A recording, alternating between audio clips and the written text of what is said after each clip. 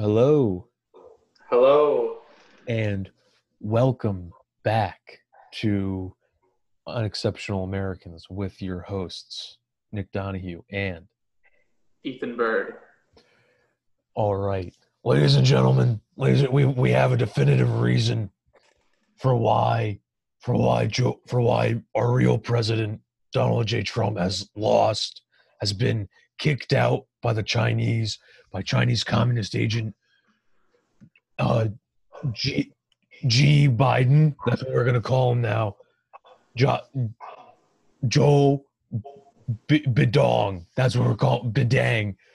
Uh, he so in a satanic ritual, Ruth Bader Ginsburg sacrificed herself to get sent to Jewish hell, which may or may not exist. I haven't read the Talmud, and in doing so, Mephistopheles gave Biden the power to win.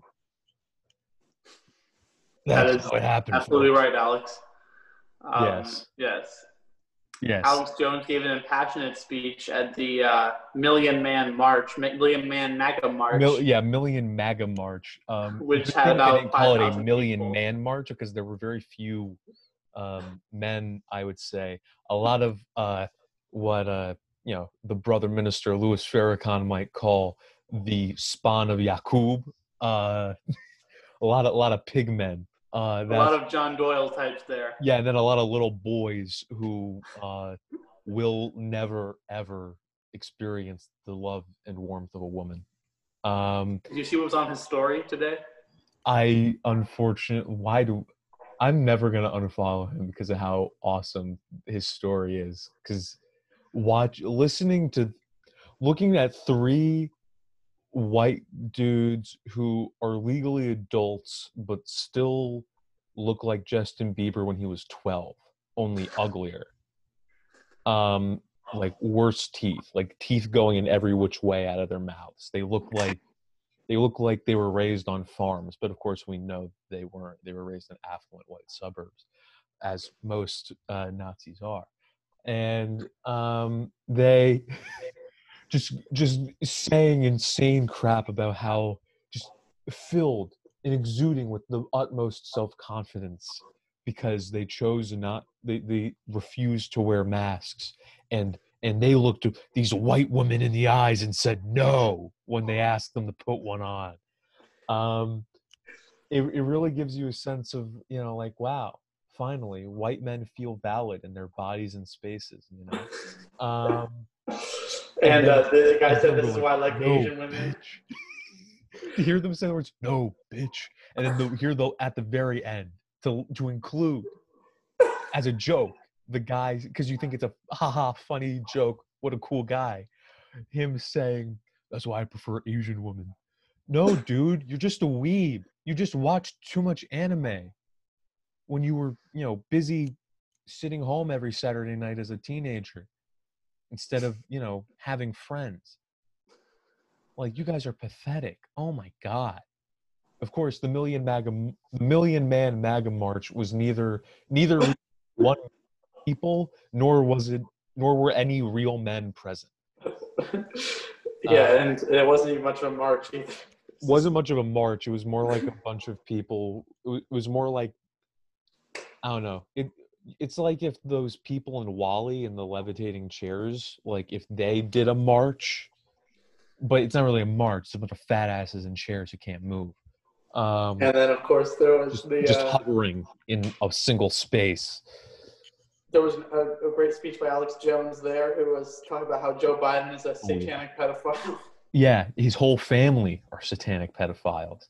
And first off, they need to stop. They need to lay off Hunter. I'm going to defend him to the day I die. Call me the Hunter Biden Fedayeen. I will not, inshallah, let these pigmen, spawn of Shaitan, uh, or Iblis, or these creations of Yaqub, uh, these serpent people, uh, stand there and insult him and call him a crackhead. Hunter is based. Hunter is cool. He is a king, and he is a person, and he is the only person in the highest level of American politics right now who, you know, is like worth being seen as human. He's the only one who seems to have a real life, to have faced real people problems. Yeah. Like, like addiction and suffering from depression because your mom was killed in a car crash that you survived. And then, becoming an addict. But like Alex Jones, speaking of the Alex Jones speech, if I was him, I would be very excited right now. I'd be so happy because this is the best possible response. He's lost a lot of power and a lot of influence and a lot of cred within the conspiracy world, which is a big world. There's a lot of audience there. I mean, He's lost a lot. half He's lost of a lot. Americans believe at least one theory. Sorry. Sorry. Sorry to cut you off. I said half of Americans believe at least one conspiracy theory. Yeah, and there's like an actual like circle of people who have been around since the 2000s that have all revolved around Alex Jones since 2001, since 9/11, and when Alex Jones became the face of the 9/11 truther movement.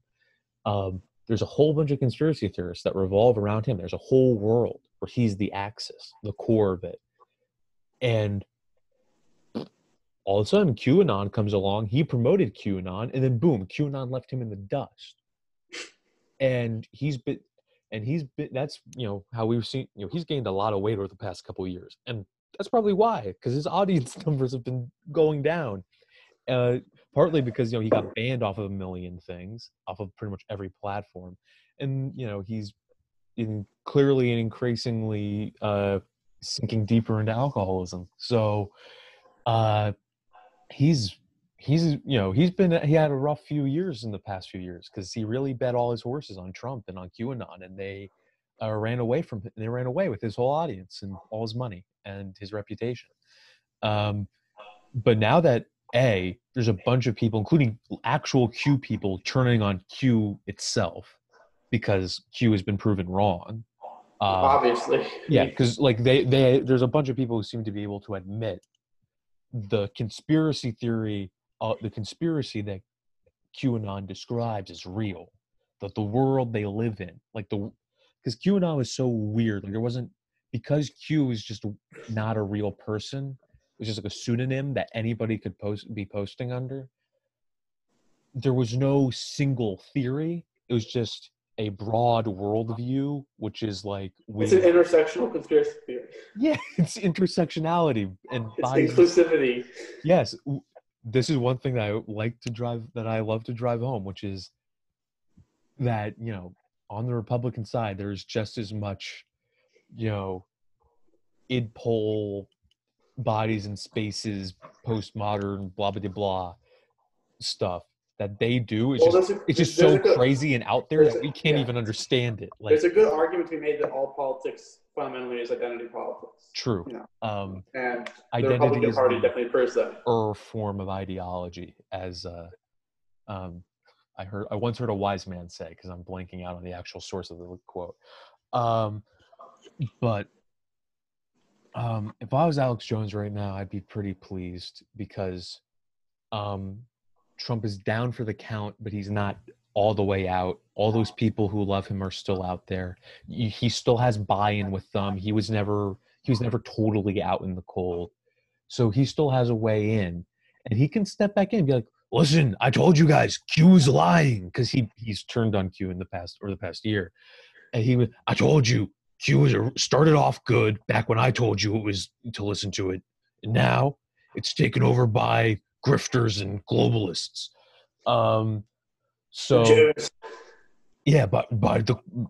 Read Jews. Yeah. You can read that into everything he says. But if I was him, I'd be pretty damn happy because now he can because he was getting a big crowd and he was getting them real riled up during that speech. And he's a much better speaker than John Doyle, that's for sure. Yeah, I'm sure he felt good to have that again. So you know what, Alex? Keep your head up, King. Come on, Alex Jones. I've paid attention to you for a long time, Alex Jones. Keep your head up. You've really let yourself go, and I think it's time to go back to the good old days of, 2015 when, you could just scream about how out Bill Gates is a chicken neck Nelly and you want to ring him. Like, come on, let's do it. Let's go back to the good old days, boys. Come on. But yeah, the Million MAGA March is basically Alex Jones running around protected by Proud Boy bodyguards, giving speeches to, like, delusional septuagenarians, and then the guy we just mentioned earlier, And of course, our old Proud friend Boys. John, a bunch of soy boys yelling "Let's go," making PogChamp faces as they run through the streets.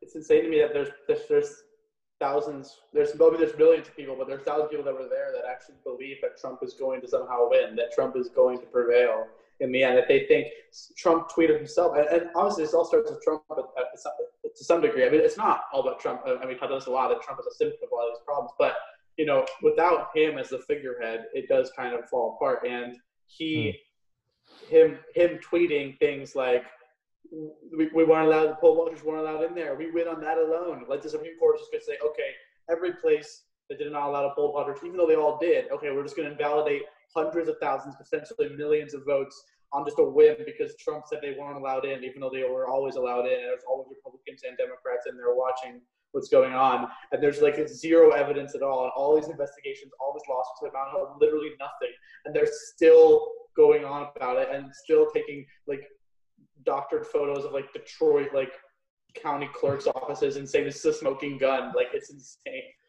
And then, John Doyle being banned off Twitter for doxing people's private information and then saying I was banned for being too base and epic. I mean, like... Yeah. I mean, like, come on, guys. Like, you guys are done. Get over it. You lost.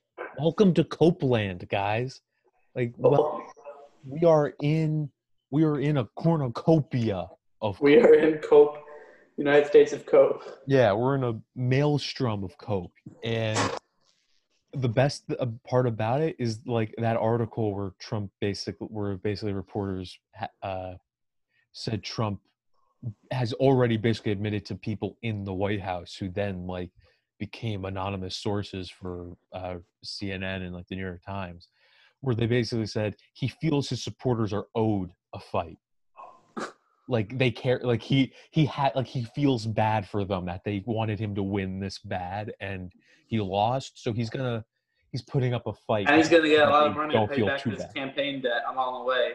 Yeah, he's gonna pay off all his debt and and probably have enough money to launch for him to buy out OAN or launch the Trump News Network finally, or I don't know, maybe he'll get together with like some banking buddies and they'll negotiate like a merger between InfoWars, Newsmax, and OAN and like The Blaze, and it will be like the... Well, he could. I mean, honestly, the kind of money that him and his buddies have, like, could he just not like buy Fox News and like make Fox great again? Like, because that's even a more legitimate like institution. I think the problem with that is that Rupert Murdoch is one of the richest men in the world, and he could probably buy and sell Donald Trump like furniture.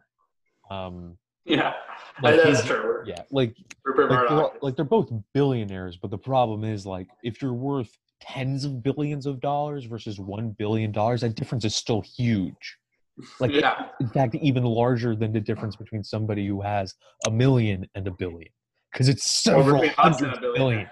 Yeah.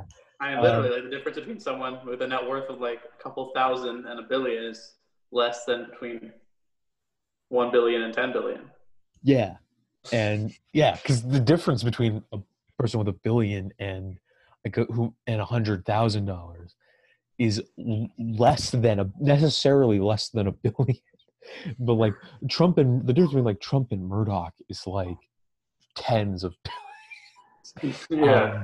Especially since no one can really get their finger down on what Trump's actual net worth is, because no one knows how much debt he's in, or how much debt his organizations are in, or how much is being laundered, or how much he actually owns, or what he actually has in his accounts. People, like, once you have that much money, the only reason to pursue more is like, just to absolute Once you have that ridiculous much money, content. once you have that much money, all that matters is you pay yourself a big enough salary or you collect enough money from whatever your stock portfolio is to pay off the insane amount of debt you probably rack up. Because you just borrow to pay for everything and then write off all your debts. Which is what Trump does. That's how he operates. He just keeps himself permanently in debt so that he can pretend on his taxes that he's broke when he, has all his money in not his personal bank account. Yeah. But I would not be surprised if, like, in the next couple, after January, if Tucker and Sean Hannity and Laura Ingraham all decide to maybe make a move, Yeah. change the scenery, and they, Or Tucker, maybe Tucker will stay on Fox to angle for his own separate channel, which is going to be his basis for his run against Trump in 2024. maybe, I don't know. I could see a lot of them going either way because I can see people like I can see the hardcore Trump people on Fox News saying, I'm probably going to be taking a pay cut if I leave here, so no. And like, I've been here forever, and there's tens of millions of people who watch me every night, no matter what. Even all those chuds chanting Fox News sucks are getting their cues from other Fox News hosts. Like, they're all taking cues from Hannity and Ingram and Carlson. There's still a lot of people watching Fox News. Yeah, all those. Yeah, no matter how much they say. And like the older conservatives are more still in line with Fox News, whereas like the younger MAGA crowd, they have the internet, so they have like. Yeah, like, I think this could end up just being like a little tiff between the conservative movement and Fox News, where they're just a little pissed for now that Fox, called the election for the satanic pedophile and not for their daddy. Like, maybe, but it all depends on what Trump does, I think. It all depends on whether or not he actually goes for the whole, I'm going to take over OAN or Newsmax or merge them or create my own news network. Whatever, if he goes the route of making his own media apparatus, then it becomes a question for those Fox hosts, He's probably going to ask us to go over there because they need star power, and we're it. Other than himself personally. Is he going to have a show? Is he going to have a primetime show? Yeah, one theory I heard is that he might give himself a show. And the way that I think that all this gets resolved is the best compromise is like Rupert Murdoch gives Trump a show on Fox News, gives him a talk show. Like, and he would love that. I think that's all he wants to do. It'd be kind of weird though to see him like in that element, but I mean, he would love that for sure. It would be Apprentice Don again, and he would probably have like rallies where he goes there and like that's what the show is for. Like sometimes it's just like the show is just an hour. Yeah, the show is just an hour-long rally. It's like live show, right? Like, but basically looks the same as a rally. Donald Trump starts a podcast. Donald Trump starts a Twitch stream. the Trump stream, the Trump cast. Trump has like a chat with people, and he's like starts shitting on people in the chat. Wait, when Chat and Donald finally have a fight, like every Twitch streamer seems to have beef with their own chat for some reason, but it would be awesome if Trump. Well, it's natural, right? Yeah, it would be awesome if I'm sure I could never be a Twitch streamer because I think I'll just fight with my chat too much. I could never do that. I would bully chat, and I would probably it would become unsustainable. But, it would be so funny. It would be like, what do you mean, yikes? That's not a yikes take. Why are you calling me sweaty? What, Chile? Chile? That's a country. What are you talking about? Oh my God. It would be awesome. Or Trump could start like doing the Joe Rogan podcast full time as a co-host. That's Alex Jones' job now, Joe Rogan, Donald Trump collab. His first post-presidential interview. It's It might actually be his first post-presidential interview. The only thing that was Yeah, stopping him was honestly. probably his being a president, to some degree. Yeah, the only thing that would stop him would be like his whoever his handlers are being like, Joe, Yeah, exactly. They'll be no, like, you don't know. Like, I doubt if I if honestly Trump gets would. high and starts spilling state secrets, like he just says the nuclear codes, like just says it on the Yeah, he podcast. goes like, "Did you want to know the code? You want to be able to launch a nuke? And Joe's like, yeah, QRX, dude, send it. yeah, QR7600020N05." Like, he's just, oh, what? And somebody in the Pentagon just pooping their pants, just completely making a mess of themselves. I wonder, did they change the codes after each president leaves? Like, they change the locks like on your house? Like, do they just? I'm sure Because it's like super Trump, secure. I mean, Trump is going to be a loose cannon. I'm sure they have hid him from. I'm sure they've hid codes from him at this point. Like, Yeah, well, they're already saying that like there are elements within the Pentagon which Trump's kind of getting rid of now, but there's still some of them are there that are telling people if Trump gives the order to strike between now and January 20th, do not listen to him yeah, because like he's gone rogue. and I think, well, He just yeah, nukes like Iceland, like do not go ahead. he like finally forces Denmark to sell us Greenland with like nukes. He's like, With a nuclear threat, I will dude, vaporize Copenhagen. We will. Well, He does the fire and fury tweet, but like it's at the king of Denmark. He's like, Greenland or else. Well, that's the thing. It's like a lot of people in the U.S., especially on the right, but not just on the hard right, but also on like like the center right, the soft left. As we could we can use all these terms against them, right? Like Ted Cruz always says hard left, and a lot of right wingers say hard left. But this like soft neoliberal, like warmonger establishment, like a lot of these people already see U.S. power to basically that effect. Like, oh well, we have the biggest military in the world. We basically have an alliance with all of these Western nations where they cannot defend themselves and we have to take this here and everything. So we can basically do whatever we want with them. Like if we wanted to take Greenland, like who are they to stop us? We could just try to nuke them. But I what think is that's one Denmark going to reason do? why Trump is sort of has over the past 4 years. I think it's overblown to the degree to which he's seen as scary by the military-industrial complex and by the national security establishment. But I think one reason why some of them don't really like him is because he sees through the sort of like veneer of like the liberal veneer Of legitimacy, like rule of law and legitimacy and international law and because it all is the house of cards, basically. yeah, the whole idea of the rules-based international system. He just sees through it and kind of thinks like this is kind of dumb. It like hampers our ability to swing our weight around the world. Like we've got the biggest balls. Let's show them off. Like, come on, let's go with come on, assless chaps, crotchless chaps, or whatever. Let's go with that. And the rest of the national security staff is just saying, "Oh my God, you can't show that. You can't do that. There's kids in the room. You can't do that. We can't tell them what we have actually been thinking all along." Yeah, you can't reveal the like when you break everything down. You can't just break it all down to.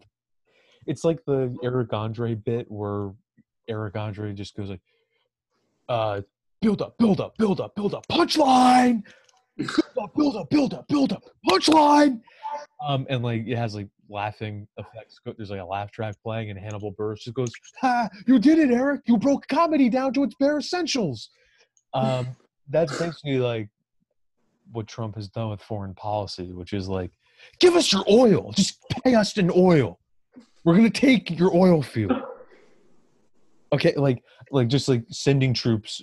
Like when what did he do? Where did he double troop level? I can't remember if it was I think it was Afghanistan where he doubled troop level. He just greatly increased troops in Africa, which no one even talks about. Yes, because our Africa shadow war has been going on for a long time, and no one even knows. Our operations in Africa are widespread, vast, and totally dark. Nobody talks. And it's definitely something to watch as China continues to build its influence in Africa. And France. France has a huge military presence too. Yeah. Like there's a like and we're not on the same side as even our own allies in large parts of Africa. Like France is ostensibly our ally, and we're not on the same side in a bunch of countries. We're not in the same side in Mali or Mauritania. We're not. and that's where they're most involved. Like part of the reason why this is being kept dark is probably because neither government wants to admit that they might have special forces killing each other right now. There might be French and American soldiers firing at each other for the first time since the fucking Mediterranean pirate wars of the early 1800s. Yeah, since the Barbary Pirates. Barbary pirates, yeah. Yeah. Which were based out of Libya, and the French and Americans had at the time competing interests there, just like we do now.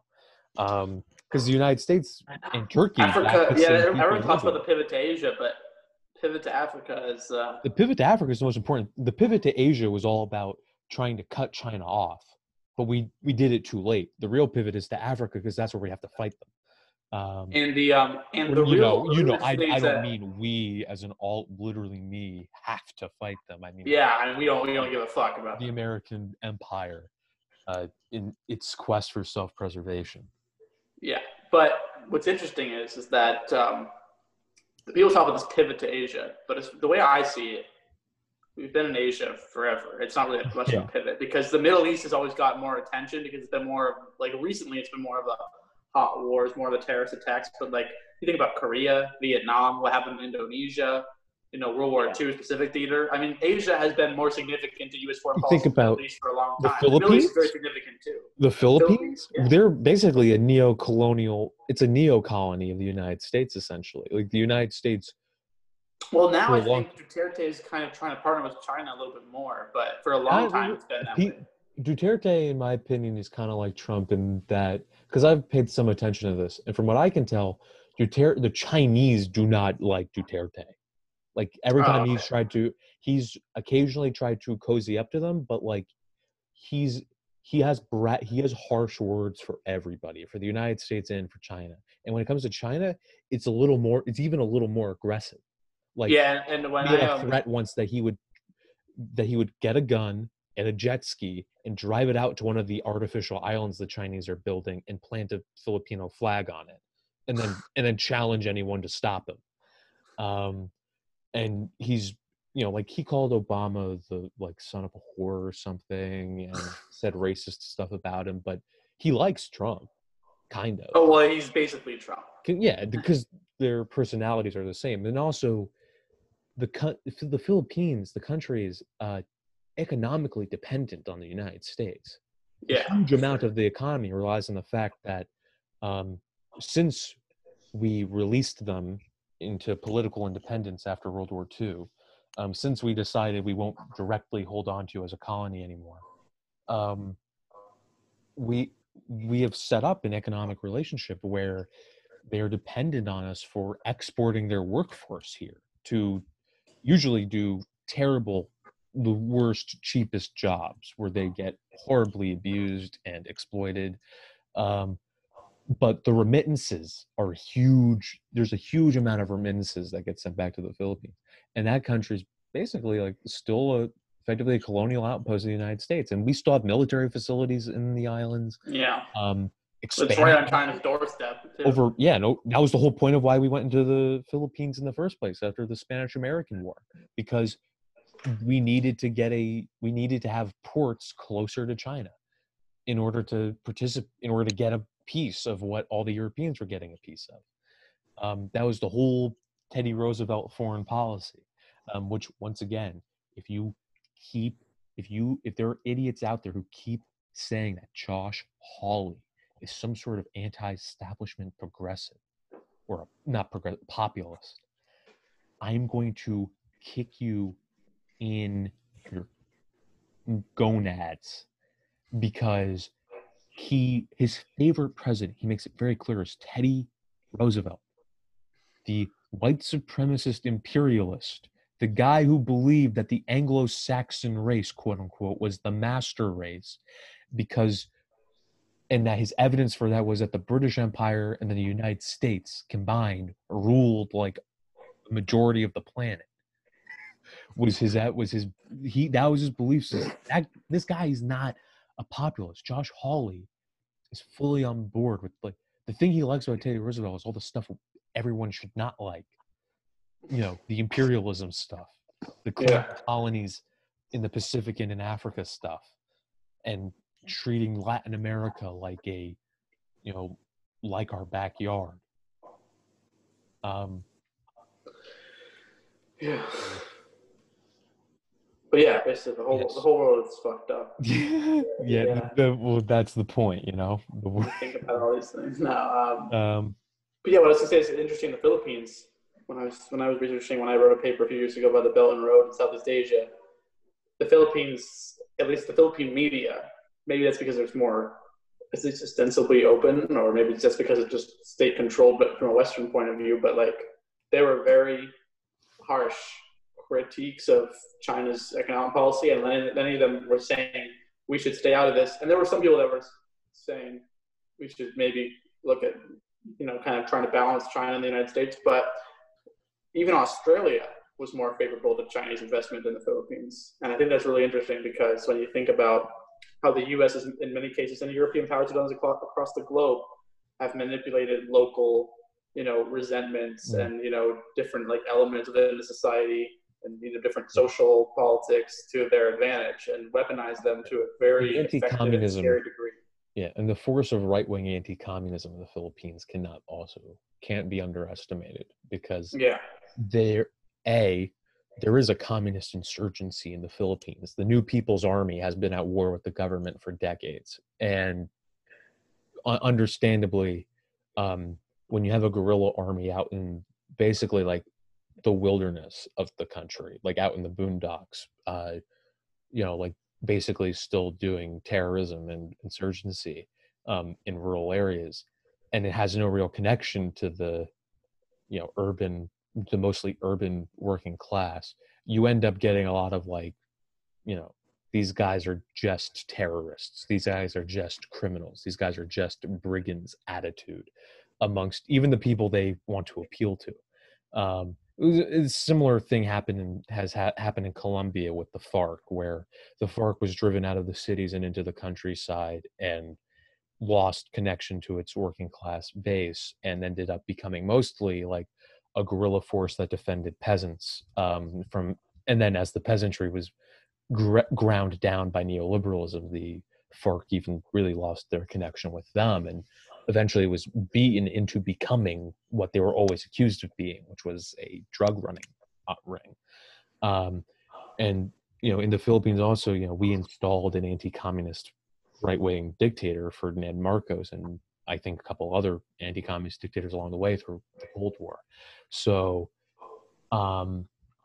this is a country that's a country that's definitely majorly important, because it's a key position in the South China Sea, where war is most likely to happen. They're the ones who are most endangered by Chinese encroachment, and definitely a key part of the first island chain. Yeah. And we gotta look at, like, over the next 4 years, and this is my prediction, especially for America, as far as American politics, the Republicans are going to treat China the way Democrats treated Russia for the past 4 years. Yeah. We just talked about the Alex Jones speech. He called Joe Biden a Chinese communist agent repeatedly in that speech. That's all he would refer to him as. And he's been ranting about the quote unquote Chi coms for the past 4 years. The Chinese are becoming the right wing's big boogeyman. Tom Cotton was going on Fox News in the beginning of the pandemic to say that COVID was to hint or suggest that COVID was a bioweapon, or at the very least, the Chinese were purposefully negligent because they were already prepared for it and they knew the rest of the world wasn't, which is hilarious because, we're that just means we were just underprepared, Tom Cotton. That just means we suck. If Tom Cotton is scary, dude. If he had the ability, he would wipe out the entire Asian continent in a second. Yeah, he's a scary guy, and also we've seen the way that Republicans. He's a Christian fascist, basically. Yeah, he's George Bush on all the drugs. Anything that could amp him up. Because he's a frightening authoritarian. But I still don't think he would be able to win. It depends who he's running against. It depends. He's not very appealing. That weird, scrawny, nerd neck where you can see his Adam's apple move when he talks, and you're just kind of like, ew. Like he looks like a worm and he sounds like a nerd. He doesn't look like A the Chad. troop he thinks he is because he served. He's a troop. He literally is. But I think he imagines himself to be like like the Republican Spartacus of Arkansas or something. It's like, no, you look like a guy who you look like a weasel man who went to Oxford. Like you look like their version of Pete. You're not. Yeah, he does You're, remind me of Pete a little yeah, bit. like you're Yeah, just kind of you look his worm. aesthetics. Yeah, he looks and sounds wormy and weaselly. Like he his personality and his character resemble Jeb Bush more than they resemble Trump. Even though ideologically, obviously, he's a lot more like Trump. Yeah, and It would Trump be like won a lot because of his charisma. yeah His appeal to that kind of people. yeah like that's why I don't have a whole lot of faith in the ability of Tom Cotton or Josh Hawley or even Tucker Carlson for that matter if they run in 2020, if any of them or all of them run in 2024. Um, I have doubt in their ability to win in a Republican primary because, well, Trump, they come off as Trump's a happy warrior. He thrives and laughs off of being just a jerk to other people. They're like mean spirited, nerdy, like party apparatchiks. And I don't, it's like what happened with, in the Virginia governor's race, I think it was, when the Republicans were trying to come up with a candidate to run against Ralph Northam, since he was already pretty much had the Democratic nomination. It was like Ed Gillespie was one of the guys' names. And he was like he was like the chairman or something of the Virginia Republican Party or something like that, and he was like a typical like country club Republican. Like he was a suit like Tom Cotton or Josh Hawley or Tucker Carlson. He was just for most of his life he had been purely a business conservative suit, typical establishment. You know, they would call him neocon guy. Um, and then in the post-Trump era in 2017, he ran around pretending that he was a populist and running ads about MS-13 and giving all these speeches about it. And MAGA chuds just didn't buy it. He tried, Yeah, the more he tried to act like Trump, the less they liked him because they didn't buy it. They were like, come on, just be real with us. You're a nerd. You're a GOP suit. Just you're a talking head for them. Just go ahead. Be that. We might vote for you then. Probably not, but at least we'd respect you. Right now, you're just kind of like you're a pansy ass nerd who's trying to who's a faker. You're a poser. And I think that's the vibe that people like Tom Cotton will end up giving off. Um, yeah. Go, you're trying the Trump thing, but you're not. You're not Trump. You're not as cool. But who do you think on the Republican side could be like the next Trump in that way? Is there anyone? I can't think of anyone on the top of my head that is kind of, which is why Trump may just run again. Yeah, Right? Trump may just run again. The next Trump may just be Trump. And Although I still doubt that because of like his age and his health. I don't know how. Like I feel like he's definitely going to try to do that. I think he's I going to go think forward with it. But 4 I'm years is a long terrified of the time. possibility that he decides because he's put on a lot of weight as president. Clearly, you know, he's got the dump truck. Holy crap, he's got the absolute fatty. Um, but Yeah, he does. yeah, but No dumpy, no Trumpy. no, don't yeah, don't dump Trump. And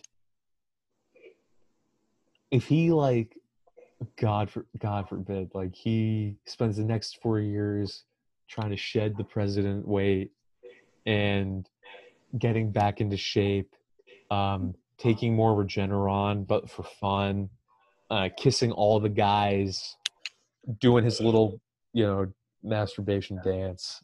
And like, if he spends the next like 4 years doing that, like, and he gets back in there and he's 4 years younger than Joe Biden. So in 2024, he can just say, and people are like, people think you're too old. And he can just say, listen, I've been eating Big Macs and with a large Diet Coke. I I have never not said supersize me my entire life. I eat Wendy's for breakfast, McDonald's for lunch, KFC for dinner, every day. And I've been doing that for 30 years, and it has never hurt me. I am I perfectly. survived COVID. I'm I've immune. survived COVID. I am roided out of my mind right now. I'm ready to kiss every man I see right on their big beautiful lips, and I want to I want to I want the big burly generals and the big buff handsome soldiers to hold me, um and my heart is just invincible, rhino heart. Nothing can hurt me. uh and also, I'm 4 years younger than Joe Biden.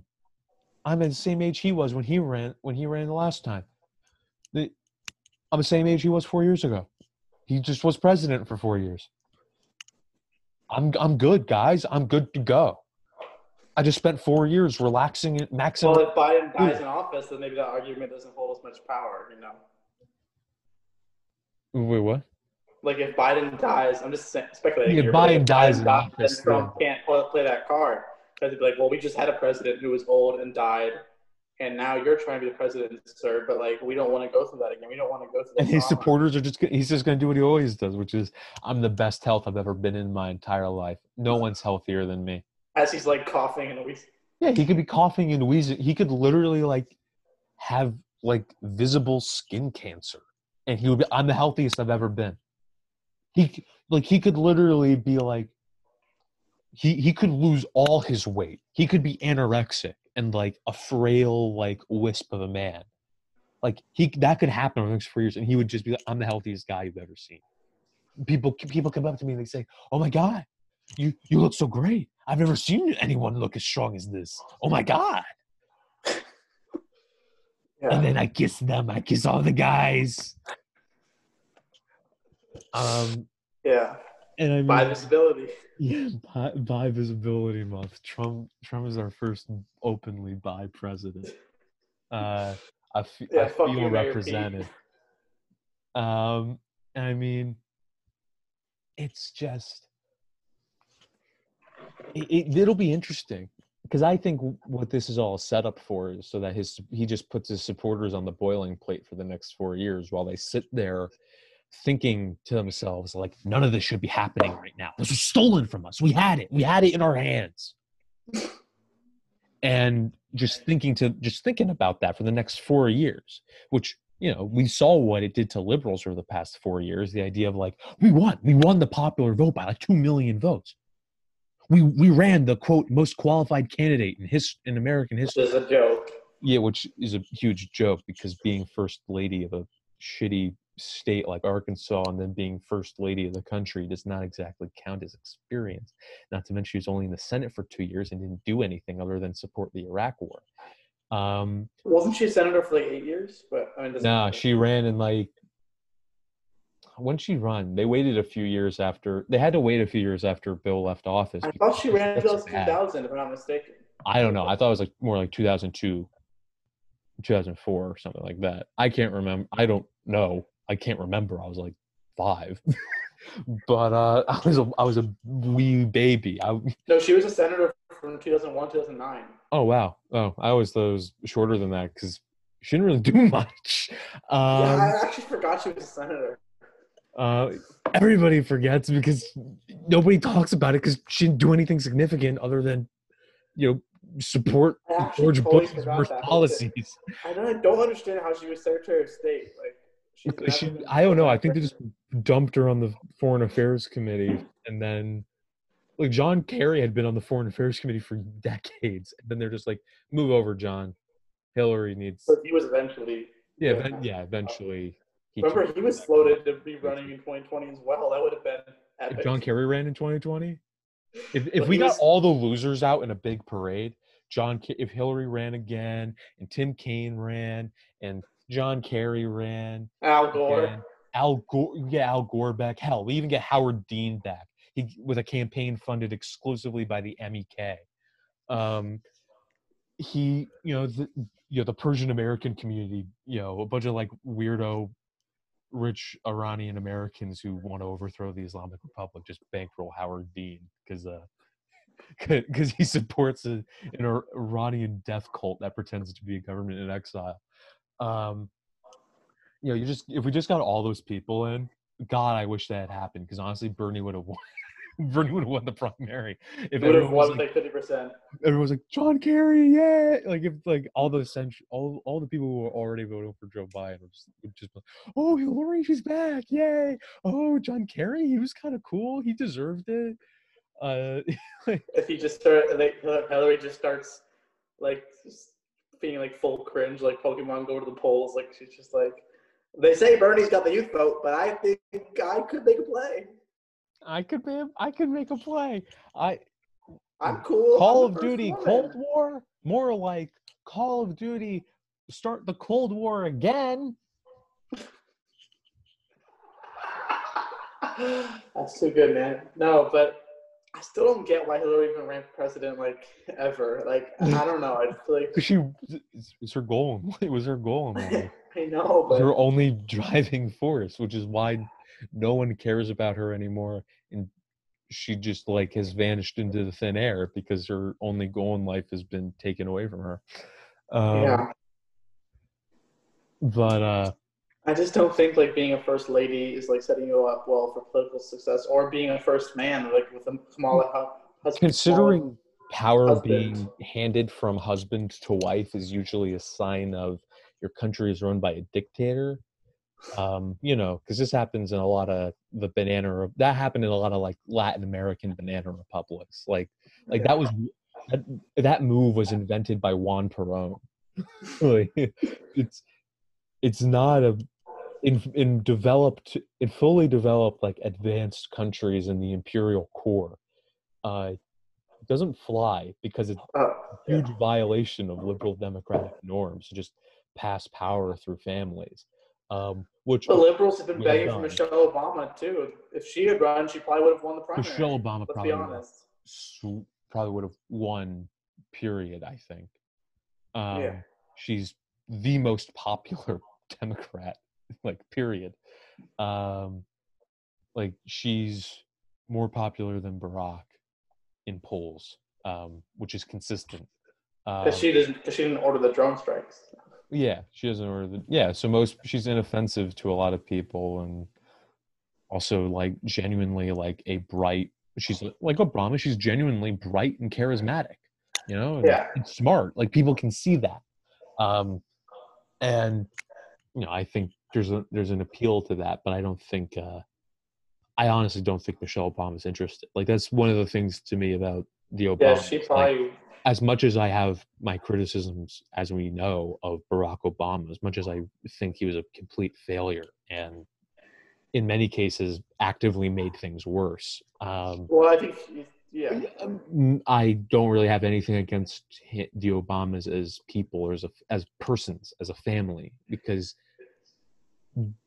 they're a relatively normal family as far as politicians go.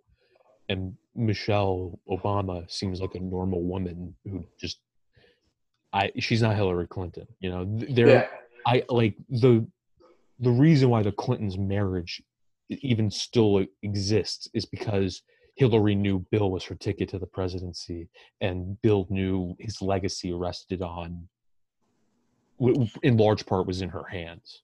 So they stayed together for political reasons. I mean, like there's a lot of fiction out there based on the Clintons that pretty much all universally agrees, they stayed together for power. For the most part, at least. Like even Clinton insiders have written like stuff that suggests people intimately familiar with the family have said that. But I think the Obamas are slightly different. I don't see Michelle running in the future. I don't see that happening. And honestly, good for her. I don't want it to happen because I'm sick of our country having political dynasties. It's dumb. I kind of hate it. Yeah. I mean, Bernie Sanders didn't even endorse his own son. Okay. That's a little okay. But yeah. Speaking of which, speaking of Bernie, this is stuff that we did not talk about. The Biden transition is beginning. And so far, so terrible and not at all unexpected. Yeah. Robert Klain, the chief of staff, his one redeeming quality is that he was the guy in charge of the Ebola response, which is means that he's the most qualified person probably to be in charge of handling COVID response. Um, Despite the fact that yes, Ebola was not a pandemic.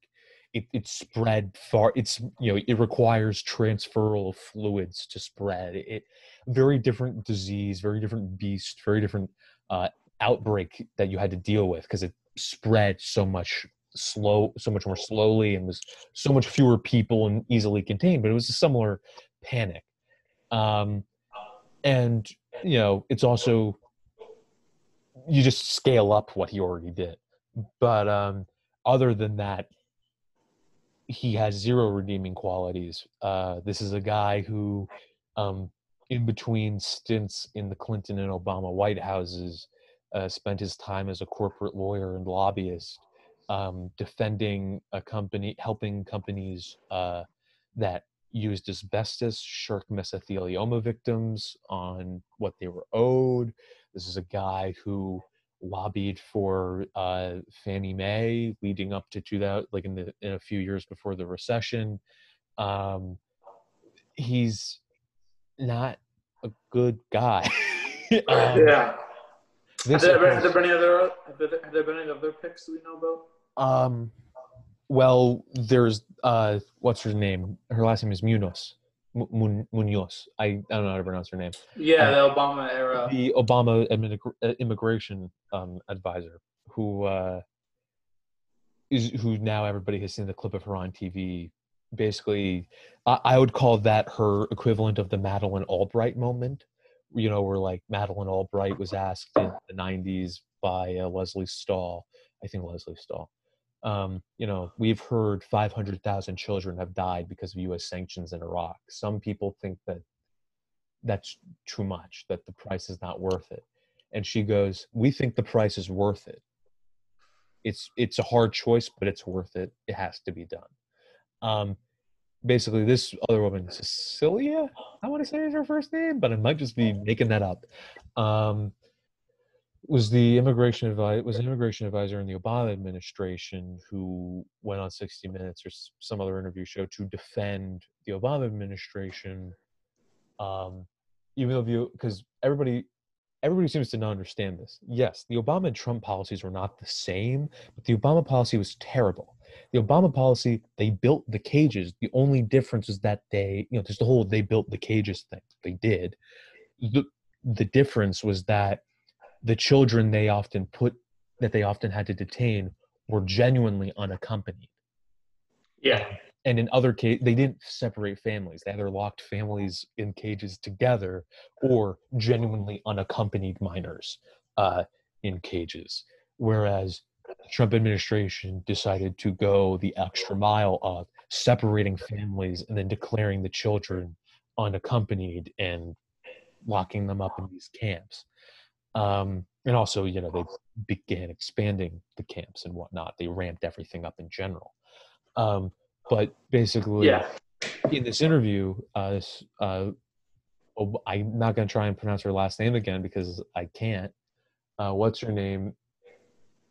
Muniz, whatever her name is, basically was asked in a manner very similar to that Madeleine Albright moment about Iraq. There's they're locking a bunch of children in cages, like that's what you're doing. And she was just like, yeah, so we got to do it. We're enforcing the law, man. We're just enforcing the law. She went full Adolf Eichmann at one point. Just like, Congress passes laws, we enforce them. It was like, you altered the policy. Like, you have a huge amount of leeway on this. You also control how you enforce policy. That's like the Yeah, whole there was no point of the law that executive said branch. you must build cages. Yeah, no, the law does not literally say, like, build cages, put kids in them. It says, it gives outlines about what the legal process for entering the country is and what the process is for dealing with people who entered without the proper authorization. Um, and some of that legal process requires people to be held in a single place, or you to be able to track their location. Doesn't mean you have to lock them in cages. They could have easily just, said, all right, we're going to start giving people ankle bracelets. So that they come to their so that we know where they are, just in case they don't show up to their immigration hearings. Yeah. It's not what they did. It's just not Yeah, what all they right. did. We should be wrapping up. Sorry, but Yes, we must any be final wrapping up statements? soon. All I gotta say is we should. Well, my last point, the last thing I'll bring up is that hey, Bernie Sanders and Elizabeth Warren have been frozen out of the cabinet as per reports. Um, Even though Bernie's campaigning to be labor secretary, Robert Reich is a decent guy. He was labor secretary for Bill Clinton. He lost every major policy battle, even though he made a lot of wonderful arguments and debated the other people in the cabinet very hardly. This was also a Debate Lord. yeah, we saw, but we've seen what it's like when you have a progressive labor secretary in a cabinet with a guy like Larry Summers as your treasurer, and Larry Summers won, won all those fights with Robert Reich, pretty much all But the I mean, the political difference is fights. that Biden did campaign on $15 minimum wage, which if Bernie was in there to, I mean, I don't know. My Biden might be willing to do a $15 minimum wage, maybe, but that requires an act of Congress, and the Senate's not going to pass it. So that's the other thing we got to realize here. The Senate is going to be Republican, and Biden is going to have the perfect excuse for 2 years to just sit on his hands and not do any of the more progressive things he For planned. losing the House in the midterms and having And an even then better we're going to excuse. lose the House for that reason in the midterms. That in the general historical and statistical trends when it comes to midterm elections as well don't bode well. And then that's how we end up with 4 years of everything getting continually worse and worse. But yeah, basically my final point is, it's not over.